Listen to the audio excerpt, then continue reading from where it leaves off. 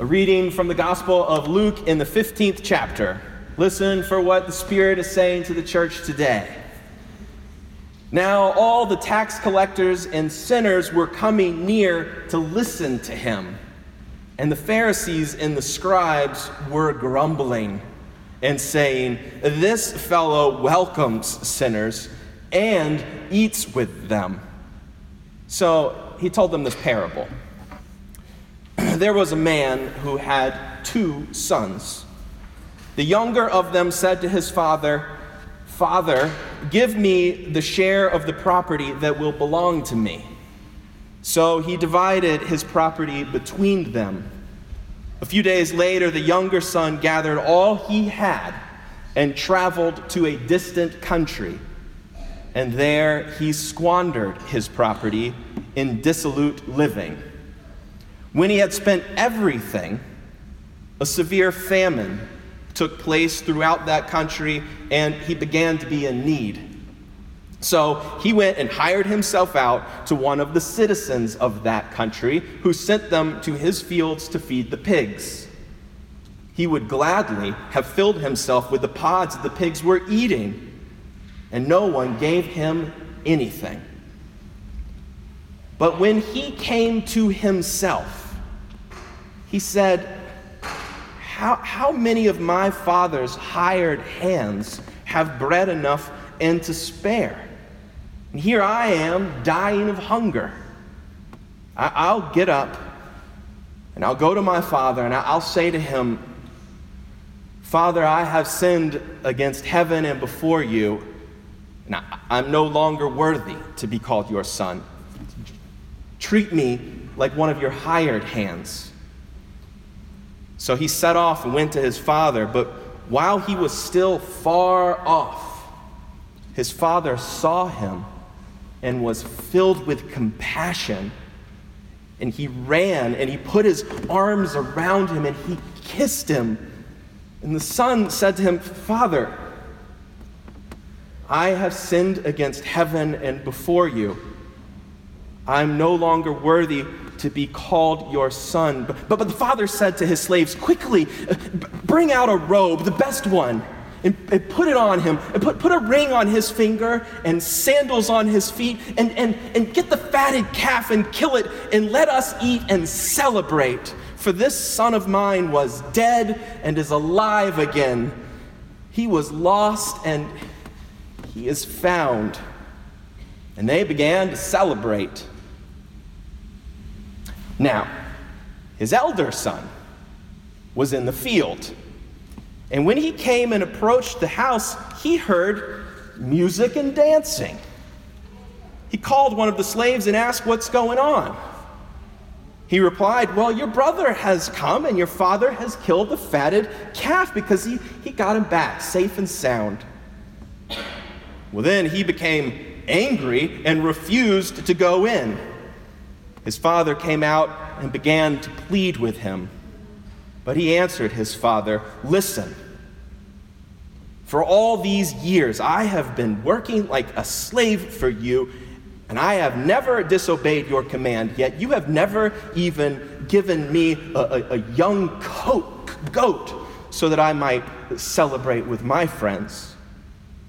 But when this son of yours came back, who has devoured your property with prostitutes, you killed the fatted calf for him." And then the father said to him, "Son, you're always with me. All that is mine is yours. But we had to celebrate and rejoice because this brother of yours was dead and has come back to life. He was lost and has been found." The word of the Lord. Thanks be to God. You may be seated.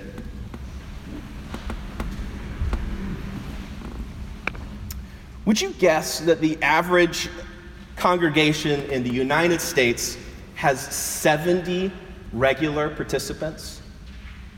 The average congregation in the United States has 70 regular participants. I think that sometimes churches can get to hand-wringing comparing themselves to larger churches around, thinking that that's a sign of health. That he must be doing something right. Oh, everybody's going over there. But 90% of churches in this country, where half of worshipers in this country attend, actually function more like families than the corporate model of the very few large churches. And there's nothing wrong with that, but those are the small number of churches. Around the world, most disciples of Jesus gather together in worship more like a family. Jesus spent so much of his time with so many different types of people: Jews, Gentiles, fishermen, farmers, those plagued by demons, those ridden with grief. He spent time with powerful soldiers and religious folks, and yes, he spent a great deal of time with folks who wanted nothing to do with religion, who had no power, and lived their lives in the dark corners, the smoky rooms, and the back alleys. On this, his critics fixated and stewed and grumbled. Jesus saw loving, harmonious families, deep friendships. He saw people who were so totally broken and abandoned they were left chained up outside of town. And Jesus saw total transformations. In fact, Jesus helped people turn their lives around, repent and be made whole, reunited with their communities and their God. From this view, God in flesh, Jesus, saw family, the whole beautiful diversity of God's children on earth. Jesus' mission is the gathering of this mess of humanity in love.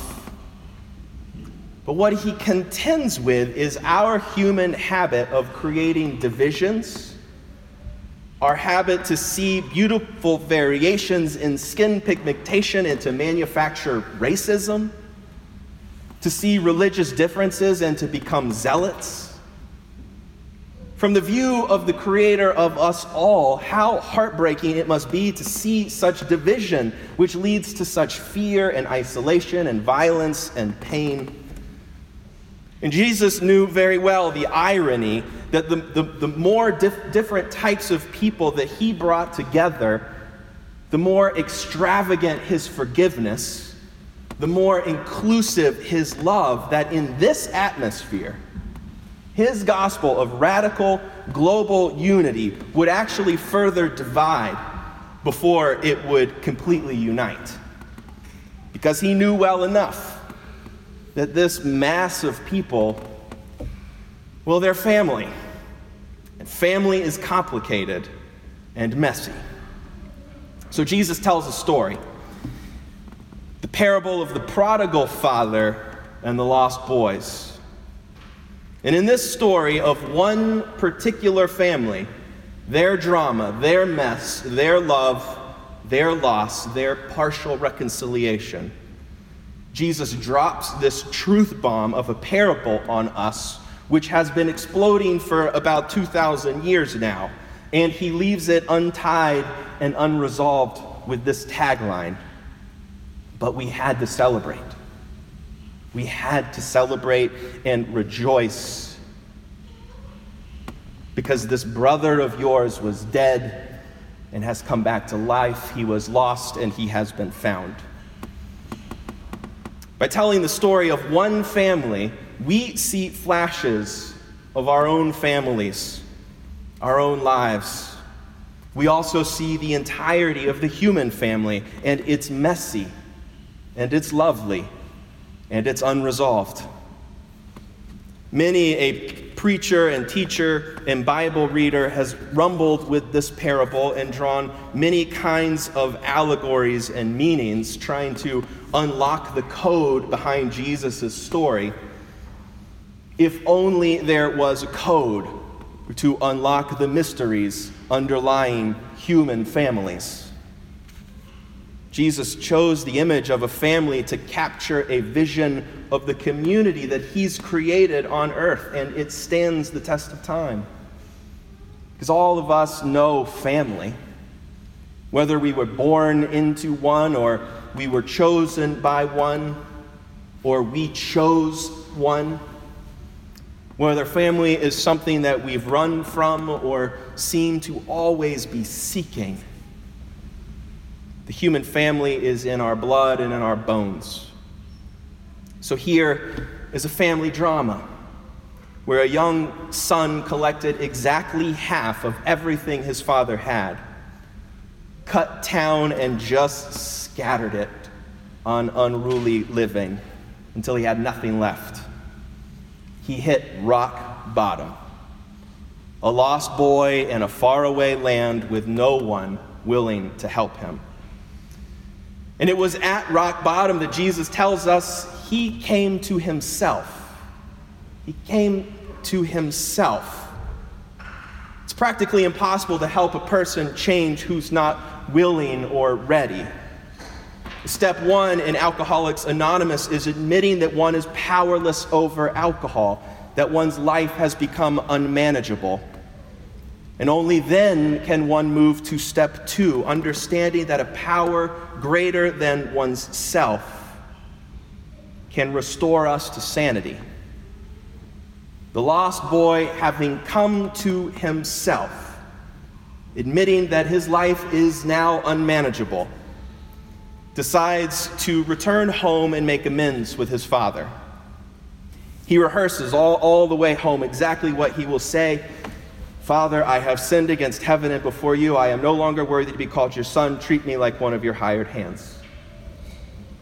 But what happens as this boy makes his way home is in part remarkable, probably most to him, and also completely understandable. His father has been practically on his tiptoes, watching down the road for his son's return from the moment he left. And while the boy was still far off, his father saw him and was filled with compassion and ran and put his arms around him, kissed him. And you know what? That makes sense to me. There is, at least in this moment right here, reconciliation, humility, forgiveness, love, welcome. But, of course, it's complicated. For in the father's joy, he's lost track of his firstborn. Forgotten, it seems, that he had two sons. A lost son, lost in his work and his duty and his obligation to his family. He, too, was given exactly half of his father's possessions. But rather than waste them or even enjoy them much, it seems, he's worked. And as the father pours out extravagant love on his younger son, he neglects to even invite his firstborn to the party. That son only finds out when he hears the music and the dancing and a slave tells him what's going on. And so this lost son, lost to his father's awareness for a time, lost in his work, well, he's angry. And you know what? That makes sense to me. But for this son, lost in his hurt, in his anger, his sense of justice and decency, to this son, for this son, the father actually comes searching. And when he finds him, he pleads with his son to come home. But the son answered his father, "See here, Dad. For all these years I've been working like a slave for you." And at this moment, we might imagine that the actual slave standing nearby is rolling his eyes as a man with half of his father's seemingly huge wealth suggests that he's been working like a slave. But he goes on, "And you haven't done anything for me, but this son of yours," see, he's distancing himself from his familial tie to his brother. "He comes home after devouring your property, and you throw the party of a century for him." The father hears out his hurting son, and he reasons. "Son, you are always with me. But all that is mine, it's yours. We had to celebrate and rejoice because this brother of yours was dead and has come back to life. He was lost and he has been found. Father tenderly names the fidelity of his beloved boy and reminds him that everything that he has, he's already given to this son. In reality, he's living on his son's property, dependent on his son's care. And he knits the family back together, reminding him, this brother of yours was dead, but has come back to life. We had to celebrate. He's found his lost boy.